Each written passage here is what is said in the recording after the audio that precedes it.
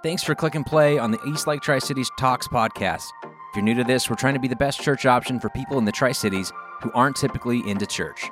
We hope today's talk inspires you to take next steps in doing life in the way Jesus modeled and taught. If you're ever interested in being a part of one of our in-person gatherings, they take place every Sunday at the Uptown Theater in Richland. Check the website for current times. And regardless of what you look like, who you voted for, or where your tattoos are, we'd love to have you. But for now, here's our most recent talk. We are on part 2 of a series we started last week called Through Peasant Eyes. It's a series on the parables, specifically the parables in Luke. And what we said is we want to go back through some of these parables, but you've probably heard, especially the one we're going to talk about today, you've heard for sure. But even if you've heard them before and there's some familiarity there, try and look at them through a different sort of lens, a lens of a first century peasant who typified a lot of Jesus' audience. When he would sit on a hilltop, it would be mostly common folk people. I mean, people who are hand to mouth sort of thing. Like when he goes and he meets the whole feeding of the 5,000 miracle is because many of them didn't have a lot of food to prepare to be able to come. I mean, this kind of shows you kind of the kind of people that were in his audience and oftentimes attracted to Jesus, and typify some of his parables. And so what would they see that we don't see? What would they hear that we don't hear? What would they understand that we don't understand? If you've ever gone to a museum and you've been in there and you walk around and you're like, I don't belong here. Like, I'm from the Tri-Cities. We don't have museums, right? You know what I mean? You're like, well, we have the Reach Museum. Come on, you've never gone there. Don't lie to me. So it doesn't matter. You go to museums and you stand in front of a painting. And everybody, and there's like people in front of you, like the guy that I'm better than you, or whatever. And they're like, oh, and you're like, oh, yeah. You know, you don't even know what you're looking at. Your wife comes over, spouse comes over, and you're like, what are you looking at? And like, I don't think I know what this is. But, and then she buys you one of those headsets. You put in the headset, it's some British voice, because they're always British. They're smarter than us. And they begin to talk about, well, this is, you know, how this is the era that was going on. This is, if you see this. And what happens is something that was previously blurry becomes more into focus. Something that was innocuous all of a sudden becomes provocative. Something that was unclear becomes more clear, and something that was perhaps ugly becomes somewhat beautiful. And some of the things that look accidental all of a sudden become intentional based on the context of the story. So that sort of history reveals something to us, a different side of things. It's almost like a lens on a camera is like sharpening into focus this. And so for the sake of this series, what I wanted to do is go back through some of the parables of Jesus found in Luke, perhaps sharpen the lens a little bit, give you a little bit of perspective on there. And you're going to have some familiarity, some bias entering into, especially the one today, as I mentioned, but perhaps there's some new things to glean from it as we go along in that. So I mentioned that in the parables, whenever Jesus would talk in parables, there's 2 factors that would show up. There was always a commonality piece. He would talk about things that that his audience would have said, okay, yeah, I understand that. Like he would say, you ever lost a coin? You ever lost a sheep? Have you ever had a relationship with a family member go south? Things that the average person in the audience, maybe not everybody, but a lot of people would be like, I have, or I know somebody that has, right? His things were never extreme. It was never like, you ever had a boat that just stopped working? You're like, I don't own boats, bro. You know, you ever had a summer home that's just too big for your family? And you're like, what are you talking about? So there's a commonality piece to it. And then there's always a call to action. And that's how we're going to end today. I just giving you the ending away early. A call to action, and in a call to action, it was always like when the audience, they would hear it, but it wouldn't just be to hear it. Like the intention of telling it would be so that you would do something. You ever brought your kids into a room, you tell them something, you're like, I'm telling you this because I want you to go do something as a result of this. I want you to change your attitude. I want you to clean up your room. I don't want to just be like, God, we talked about this, right? If all it is talk, then we're missing something. There's an angle that missed it. So last week we said the parable that we looked at was called the parable of the 2 debtors. The 2 debtors shows up in a dialogue that takes place between Jesus and a Pharisee. The Pharisee has hosted a big banquet at his house. The village kind of shows up, and part of the audience is a woman who is a woman of the city, a woman of disrepute, all that kind of stuff. And she sees the Pharisee snub Jesus, and she overreacts in like a really passionate way. And there's some dialogue that takes place, and then Jesus has to kind of go along this line of forgiveness. And we said that there's some things in there that you need to know that make help make that story make sense. What was going on through the minds of her as she made these decisions to wash his feet with her hair and wipe them with her tears and whatever. And then the Pharisee as well. So if you missed that, you can go to eastlaketricities.com/talks or download our app and listen to last week's to kind of catch up with this. But for this week, we're going to be diving into one that is, again, far more familiar, it's the Good Samaritan, the parable of the Good Samaritan. And it shows up in dialogue, again, this time between a lawyer who's just trying to figure out what it is that he's supposed to do. And then Jesus has this story that he's going to tell and then give them the call to action at the end. Now, I want to mention one thing, because I didn't do this first service and I need to do this. In this story, because there's so much familiarity with this, I'm going to breeze through the first section. It comes at us in two different sections, two different pieces of dialogue. So we're going to just outline the first one and then go into a little bit more depth on the second one. But there are going to be a few verses that I'm going to reference. One from the the Psalms of Solomon, which sounds like the Song of Solomon or the Psalms that were written by Solomon. Those sound like biblical books, but this one was not. It was an extra Jewish book written between the Old Testament and the New Testament.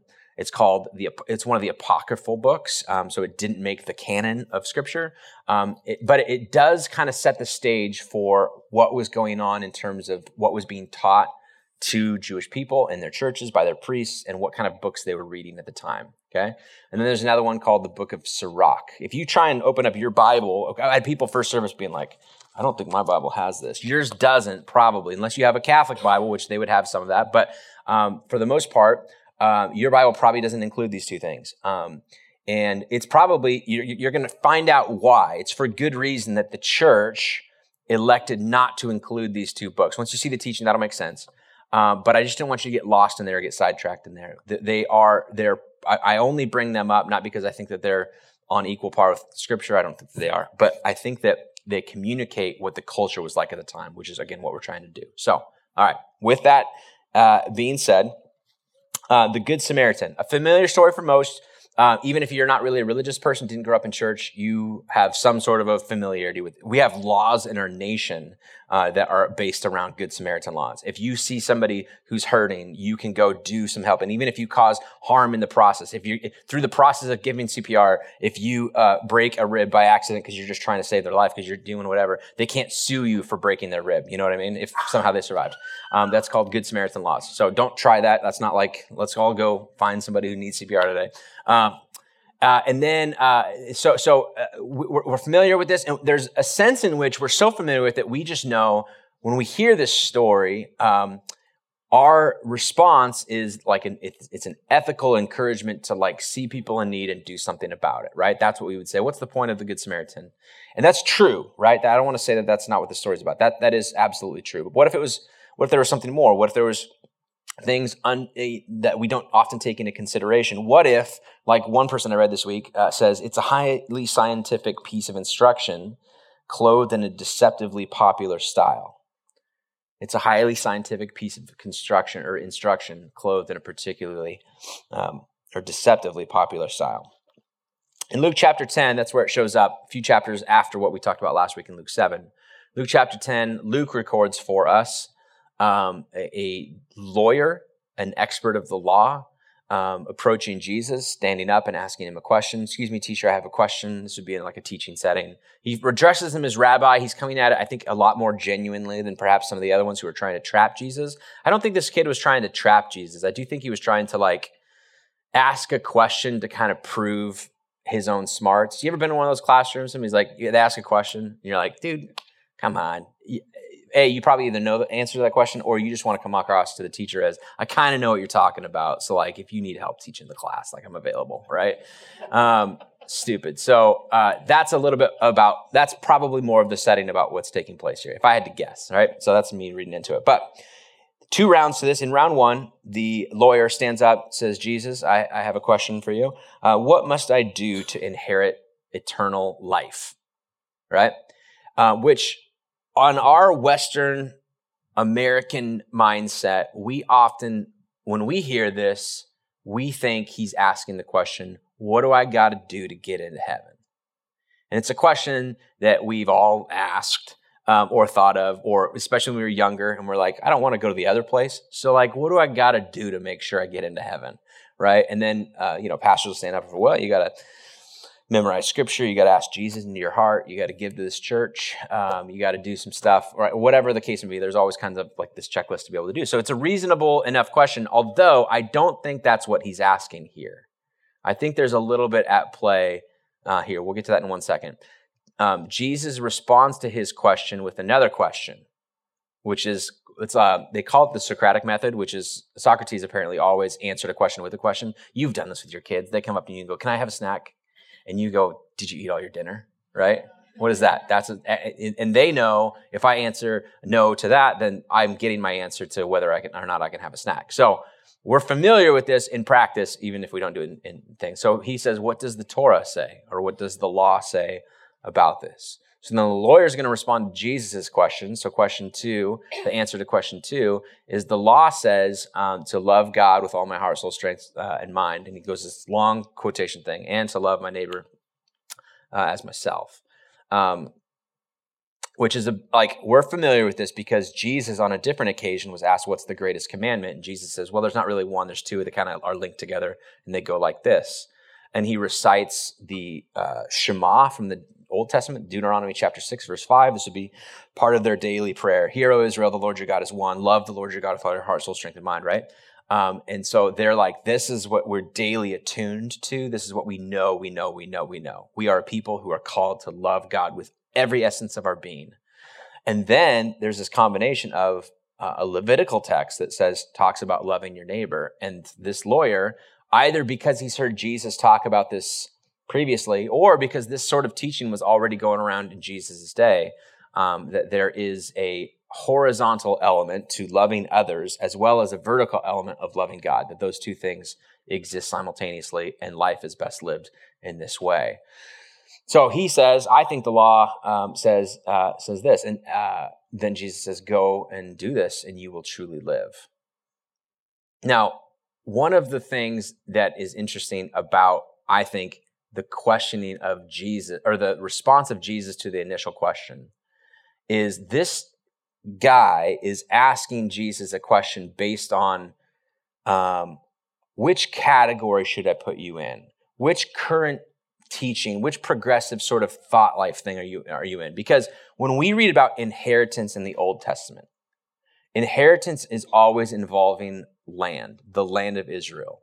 Anything about inheritance is about Israel. The question itself, what do I got to do to inherit something, is kind of ironic in and of itself. What do you do? Nobody inherits anything by doing anything, right? You inherit it because you were born to this family. You were this man's son or this woman's daughter, right? I mean, I get it. I don't have to do anything. That's part of inheritance. So he's not asking, there's a thing about this where there's an angle that he's coming to. And I think the angle is this. The inheritance language had always been surrounding the land of Israel. When you go, Abraham, I'm calling you out to, or Moses, I'm calling you to lead these people out of Egypt and into the land that I'm going to give you. You're going to inherit this land. And they did this, and this was a big deal for them. The land was important, physical land.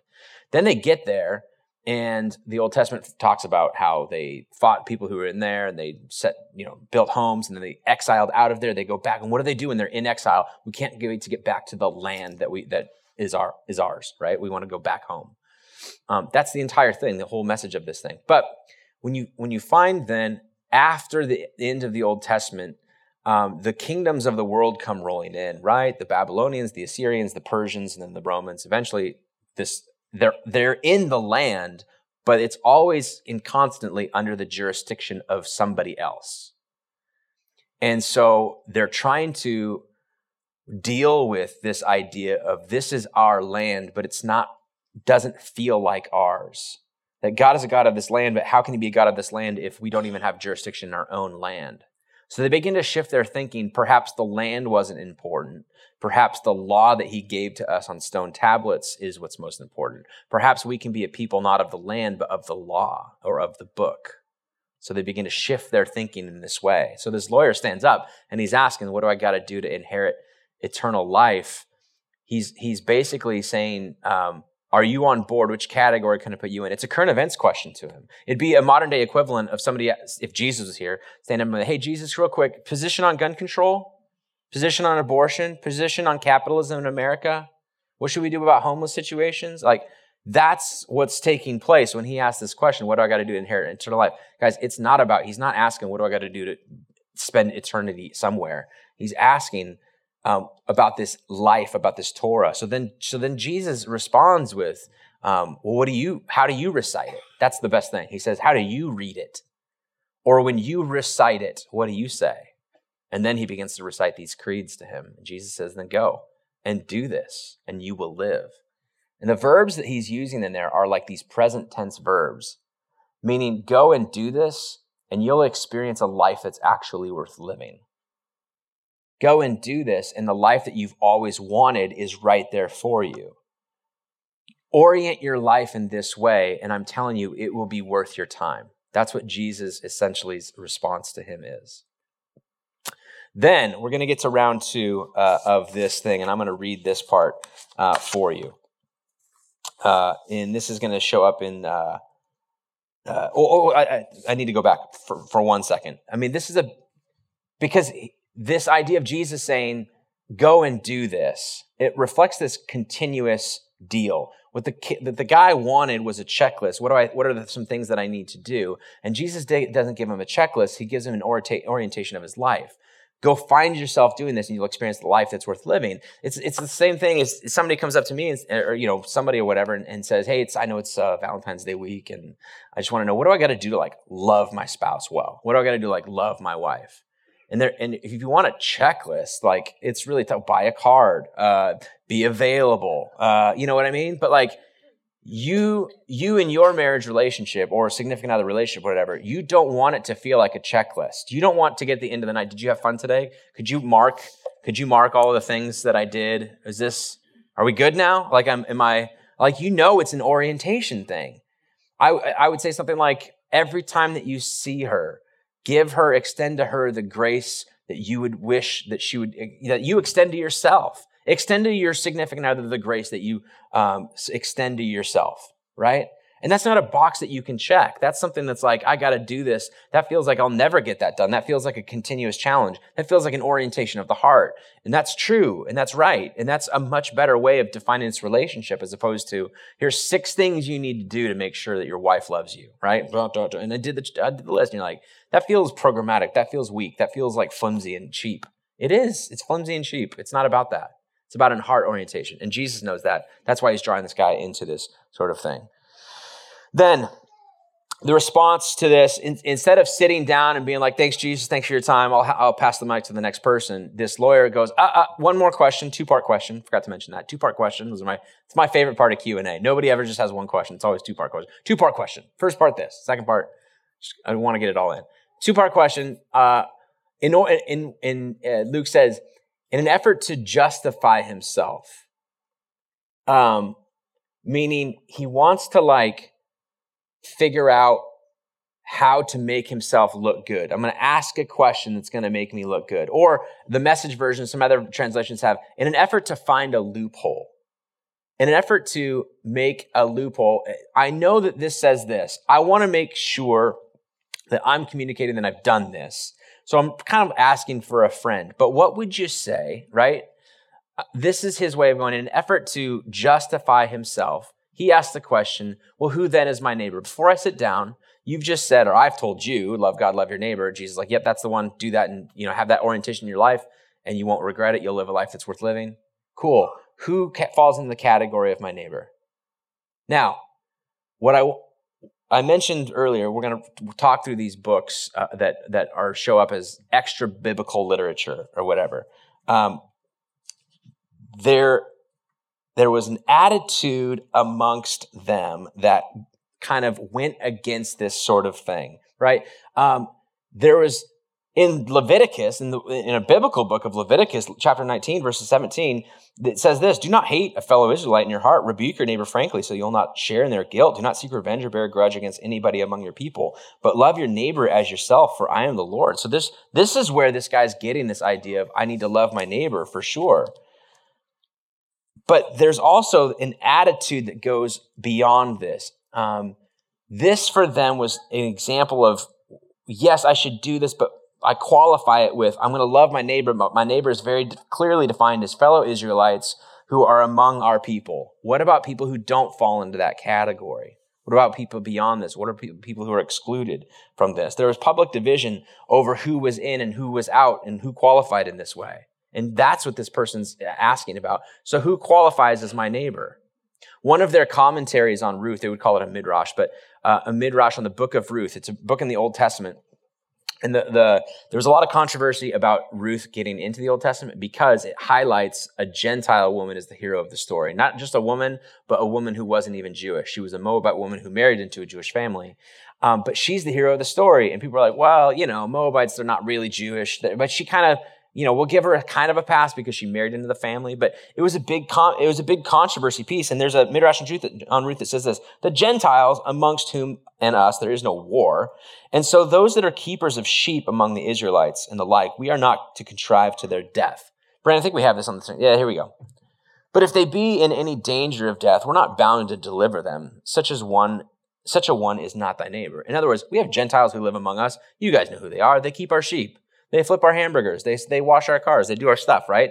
But we are not to contrive their death. Like, we're not baseless humans that want them to die. But if they're in a ditch or in a danger of death, or if they're on the side of a road, you don't really have to do, the obligation to love your neighbor doesn't extend to them. That's what's being taught to these people. That's the world that this Jewish lawyer is coming from. That they have figured out a way to make a system that sounds really good in its place. Love God with all your heart, soul, strength, and mind, and love your neighbor. But they've heavily qualified the neighbor based on who is and who isn't my neighbor. And I read something this week that I thought was interesting about this. Love doesn't begin by defining its objects.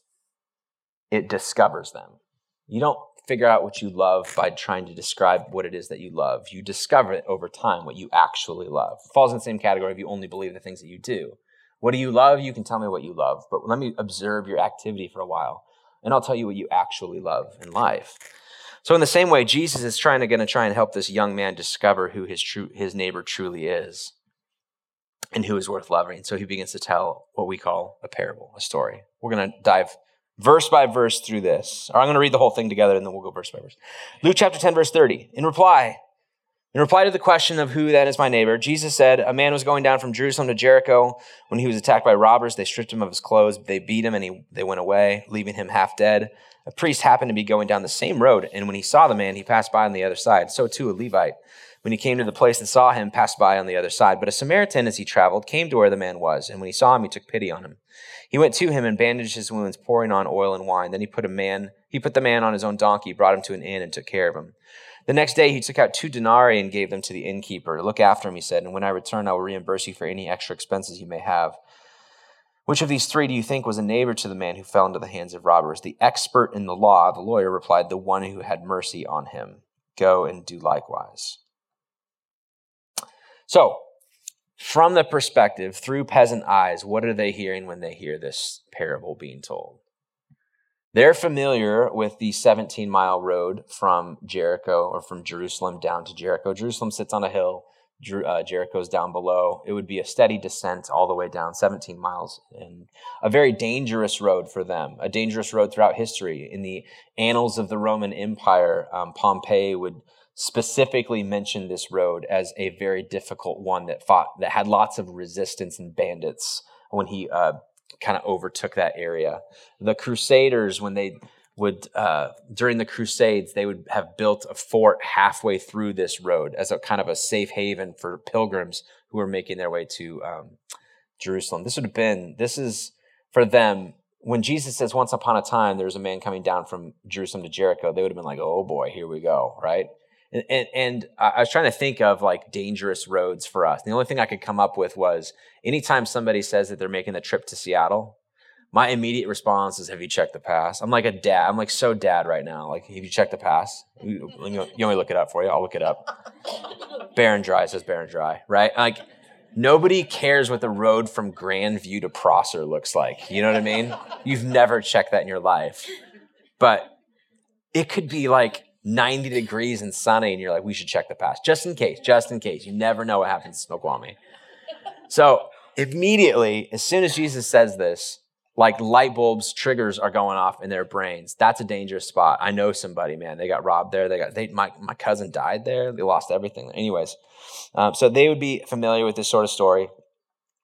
And once upon a time, this man was going on this road, and Jesus is careful to do a couple of things. One, to not describe this man in detail too much. He didn't say he's a Jewish man. He didn't say anything about him. All he said was that he was beaten, stripped, robbed of everything, and left to die. Usually, you can identify strangers back then in two ways, by the way that they talk or by the way that they dress. But in this case, neither of those things are at play. He's probably unconscious, unwilling, unable to talk, and he has no clothes. So I'm sure Jesus is trying to say, we're not talking about a specific person. We're talking about just a genuine, at its most base form, a human being in need. When he's like, who's my neighbor? Well, let's start with just somebody who needs help. And you don't even know which category to put them in. Then he says, a priest, a Levite, and a Samaritan walk into a bar. You know how the joke goes. I'm just kidding. But he brings these three categories of people. And for them, as in peasant eyes, they would have heard somebody high class, middle class, and lower class. Somebody who's got lots of influence money. The priest is definitely riding on a horse, right? Or a donkey or something. He's probably coming from serving at the temple. They would be in the surrounding areas, but priests of the town would be assigned once a year or once every other year or so to come do a 2-week shift at the temple. It was like the highlight of their year. They'd be able to go work in the Holy of Holies, make sacrifices, do the stuff, see all the friends, then they would go back to their village. So he's probably, for them in this story, going back home to wherever he's from after kind of the 2-week high for this. And in the world at this time, priests like him would have been expected to provide teachings for the people and walking them through this. And one of those priestly documents is called the Book of Sirach. Again, an apocryphal book, not in the Bible, don't worry, but very much in the mindset of the current reading of the day. And here's what the Book of Sirach, chapter 12, verses 1-7 says. If you do a good turn or something good, know for whom you are doing it. Then your good deeds will not go to waste. Don't waste a good deed on a loser. Do good to a devout man, and you will receive a reward. If not from him, then certainly from the Most High. Give to devout man. Do not go to the help of a sinner. Do good to a humble man. Give nothing to a godless one. Refuse him bread. Do not give him any. It might make him stronger than you are. Then you'd be repaid evil twice over for all the good that you've done him. For the Most High himself detests sinners and will repay the wicked with a vengeance. Give to the good man and do not go to the help of a sinner. Now, perhaps you can see why people are like, maybe we don't include that one in the Bible. Maybe that one's not one, but that's the mindset of these people. So how, because we read this and we're like, how could a priest possibly see somebody who's hurting from so far off, coming home from church, see him from far away off and not even get close enough to identify the person, nor could he probably have. And because of fear of ritual impurity, I don't want to, if I go and help somebody, then I'm ritually impure and I'm not able to do my job at home. I'm going to have to come back from being in church and I'm going to have to stand outside the gate and do this like ritual cleansing thing for 2 weeks. Like, ugh, boring, right? So I'm going to steer my donkey. I'm going to act as if maybe I don't even see it and go on the other side of the road and pass along this way. How, in our way, we would say how, because here's why. We grew up in a Good Samaritan sort of culture. This story makes sense. We share videos of people who do this, right? We share videos of people who help out strangers and we're like, be more like this guy from the keys of our keyboard, right? And we're so biased in that way. We fail to understand that this was how they lived. They lived with such a structure of rules and do's and don'ts of religion that it began to affect their ability to see people for what they needed, for their basic human need. It's almost as if the more religion they had, the less useful they were in helping out people that they didn't know, which if you're not really a church person, you're like, not much has changed, Brent, just so you know, right?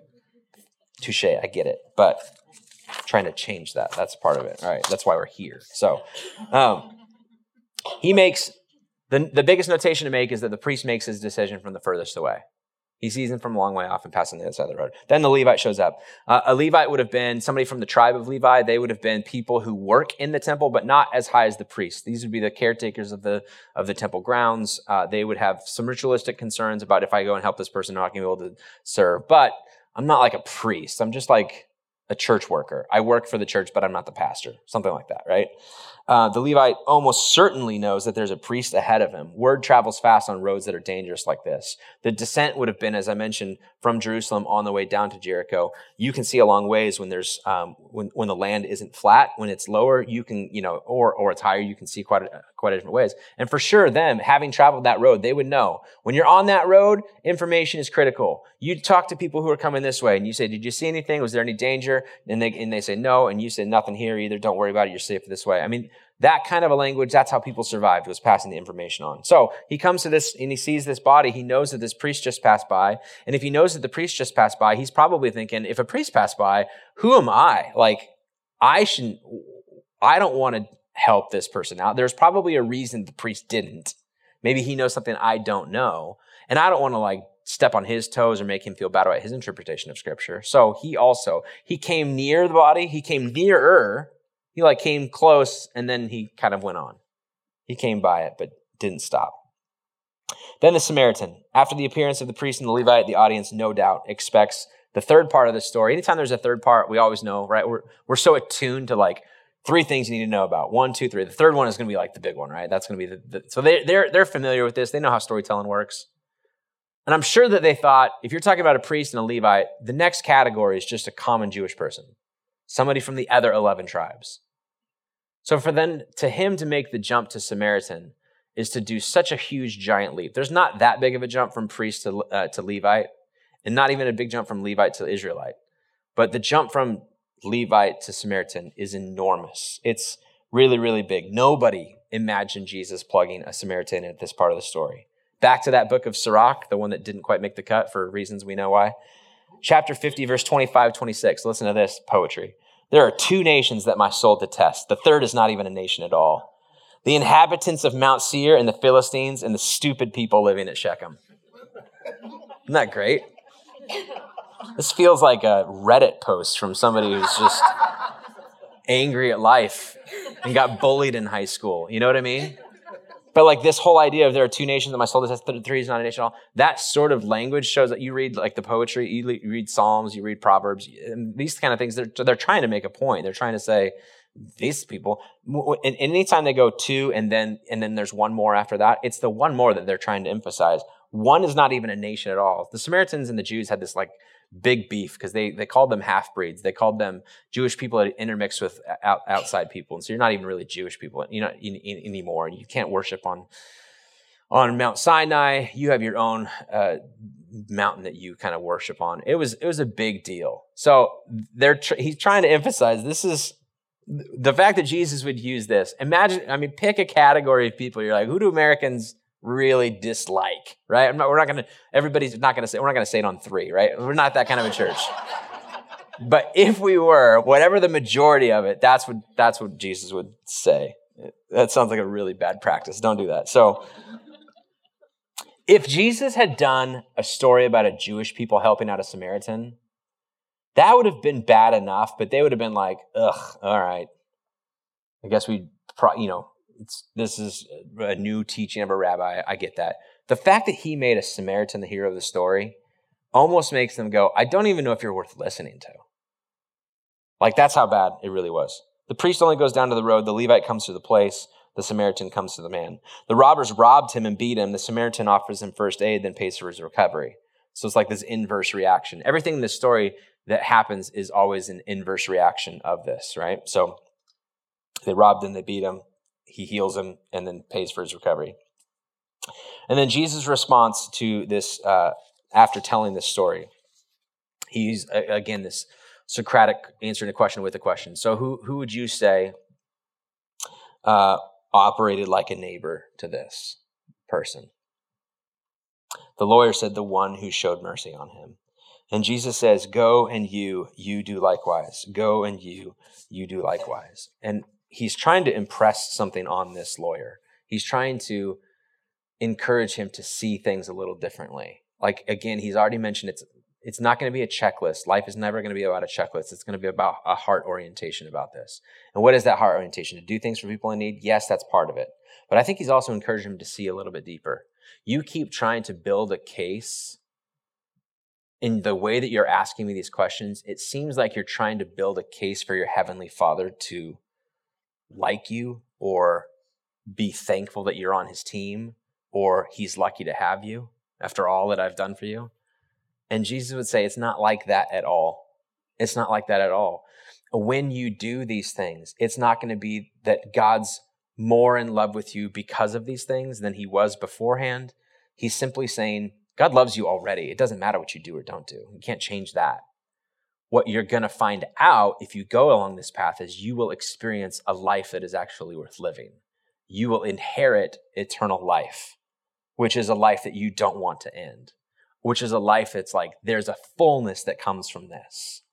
That's what Jesus is saying to this. So to this lawyer, he's trying to get him to go to understand, I must become a neighbor to anybody in need, which feels very open-ended, and I'll never be able to check that box. And Jesus would say, exactly, because it's never been about checking a box.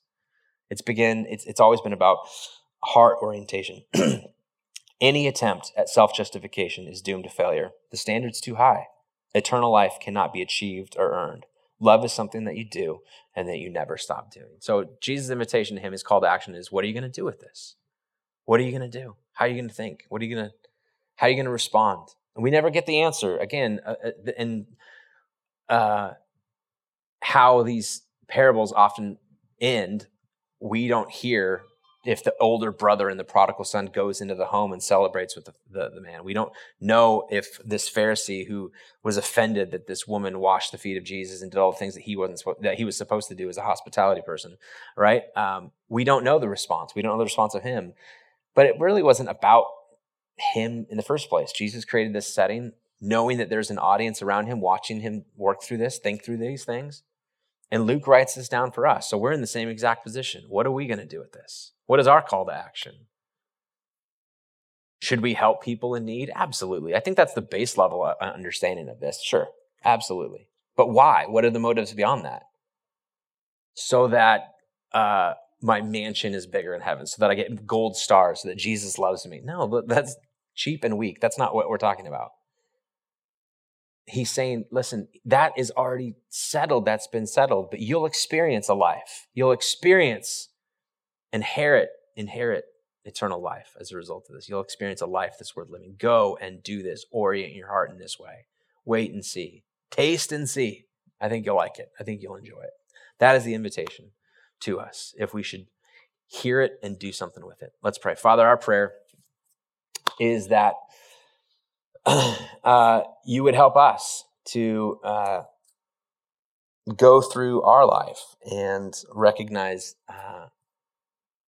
what it would look like to live not just for ourselves, but beyond this, to love you, to have this vertical element, absolutely, but have this horizontal element as well of loving others. And that those two work hand in hand, that Jesus refused to break those two things apart.